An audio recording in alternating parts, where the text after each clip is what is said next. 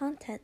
Welcome to Stress to Desserts. I am your host, Kathy, and I'm so glad you joined me on this lovely day. If your day hasn't been lovely, well, I hope I can turn it around.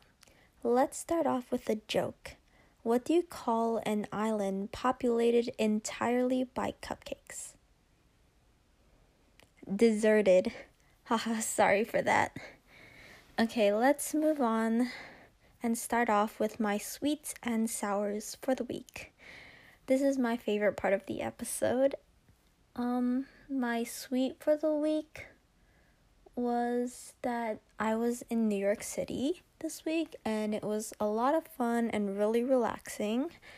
My sour for the week is that once I came back, I had so much work to catch up on, so I'm super busy. So moving on to today's topic, I apologize if you find this a bit of a bore, but it's reading meditation. I'm really honing in on all the different types of meditations. I absolutely adore reading, by the way, so hopefully my fellow bookworms will enjoy this episode. Let's get started.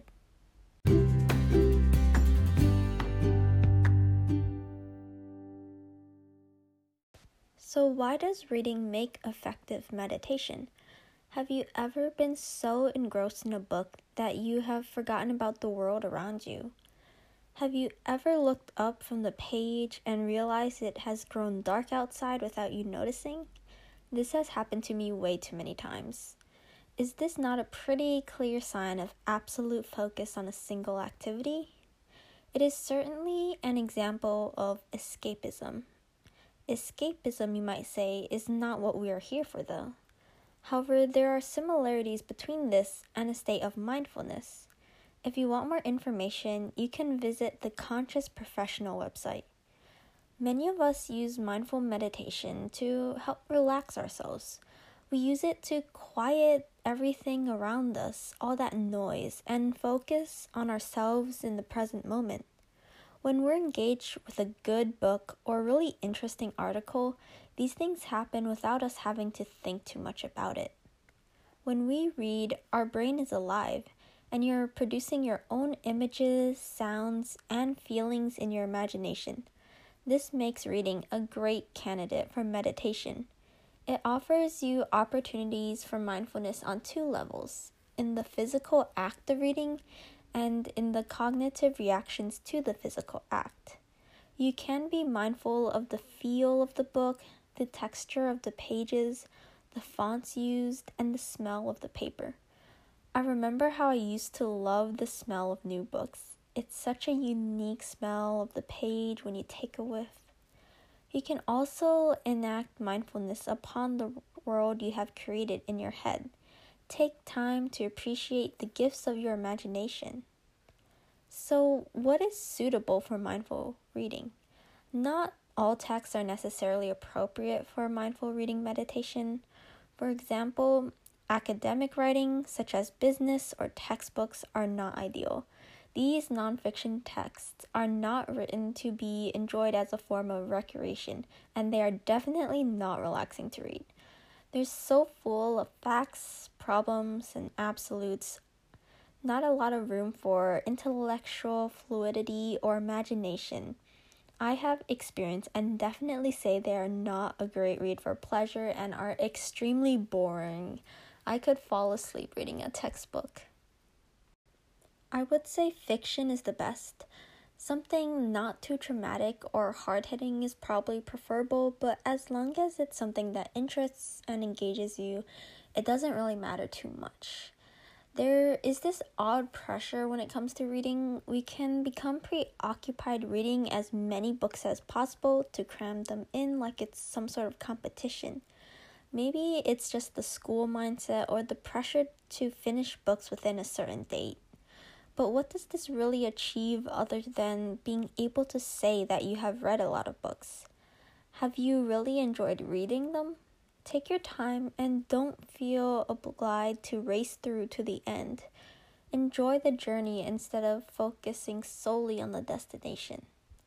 For some people, books might not be your thing, and that is totally fine. But we have all read an interesting article at some point, right? Here is a guide into quick mindfulness reading meditation, and I really want to thank Chris Thompson who wrote this article and which is where all this information came from. Number 1, consider the device you are reading from. How big is the screen? Is it clean? How cluttered is your browser? Have you got an abundance of tabs open? Notice the brightness of the light coming from the screen. 2. When you begin to read, pay attention to the movement of your eyes as they scan the text. Experience the sensation of the action. 3. Throughout the activity, notice your breathing and your heart rate. Do they change in reaction to the content of your chosen text? If they do change, try to relax and keep your breath steady. 4. Read with intent. With each sentence, consider, have I read all the words properly? Have I understood everything? 5. How did this article make you feel? Notice this and ask yourself why this is so. Of course, since we are talking about reading, I would love to share some of my favorite books and a few recommendations. The most recent book that I read and really loved and highly recommend is called This Is Going to Hurt by Adam Kay. I would recommend this book if you're into medicine or stories about a doctor's experience. It's really interesting. When I think about fun reads, I usually turn to lower reading level books that are fiction. For example, I really enjoyed this series called The Land of Stories by Chris Colfer.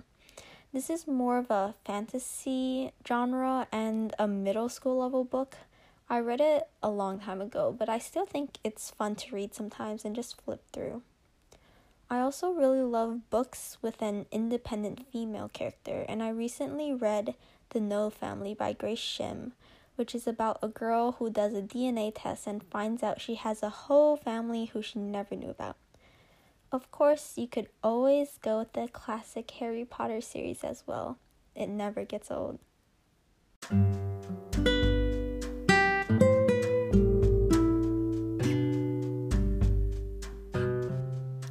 So, of course, I like to have a little exercise in each episode that has nothing to do with the episode's topic, but that's okay.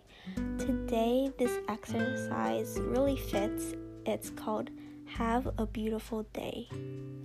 Whenever we do something kind for someone else, we can't help but feel confident. Our levels of the feel-good brain chemical dopamine rise with a genuinely good deed. Emotional brain training experts say that acts of kindness are innate in all of us, but that the reward circuits in our brain shut down when we are overloaded with worry. The answer is to focus on the positive around us in order to jumpstart our attraction to natural pleasures. Try the following imagery to get in touch with the kind-hearted person you know you are and can be for others. 1. Take a moment to think about the emotional warmth you give others even when you yourself might be hurting. 2. Imagine that warmth to be that of the sun as it comes out after a cloudy start to the day. View your emotional stressors as the clouds that simply scatter with all your warmth. 3. Now think of something you'd like to do for someone else with your loving compassion. Make an agreement with yourself that you will allow your warmth to shine in the face of adversity. Practice this exercise every time you feel doubtful or frustrated. As you practice, keep in mind that helpful acts can scatter your negative emotions and leave you feeling gratified. You'll slowly observe how kindness is contagious and brings out the best in you.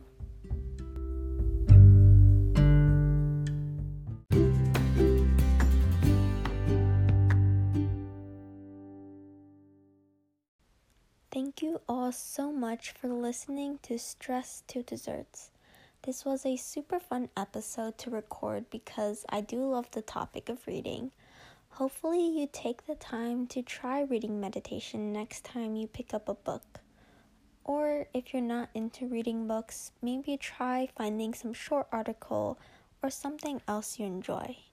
It's so convenient now to read ebooks online, so I'm definitely reading a lot this summer. I hope this episode was informative and that you weren't too bored. I wish you all a bright and lucky and beautiful day. Until next time.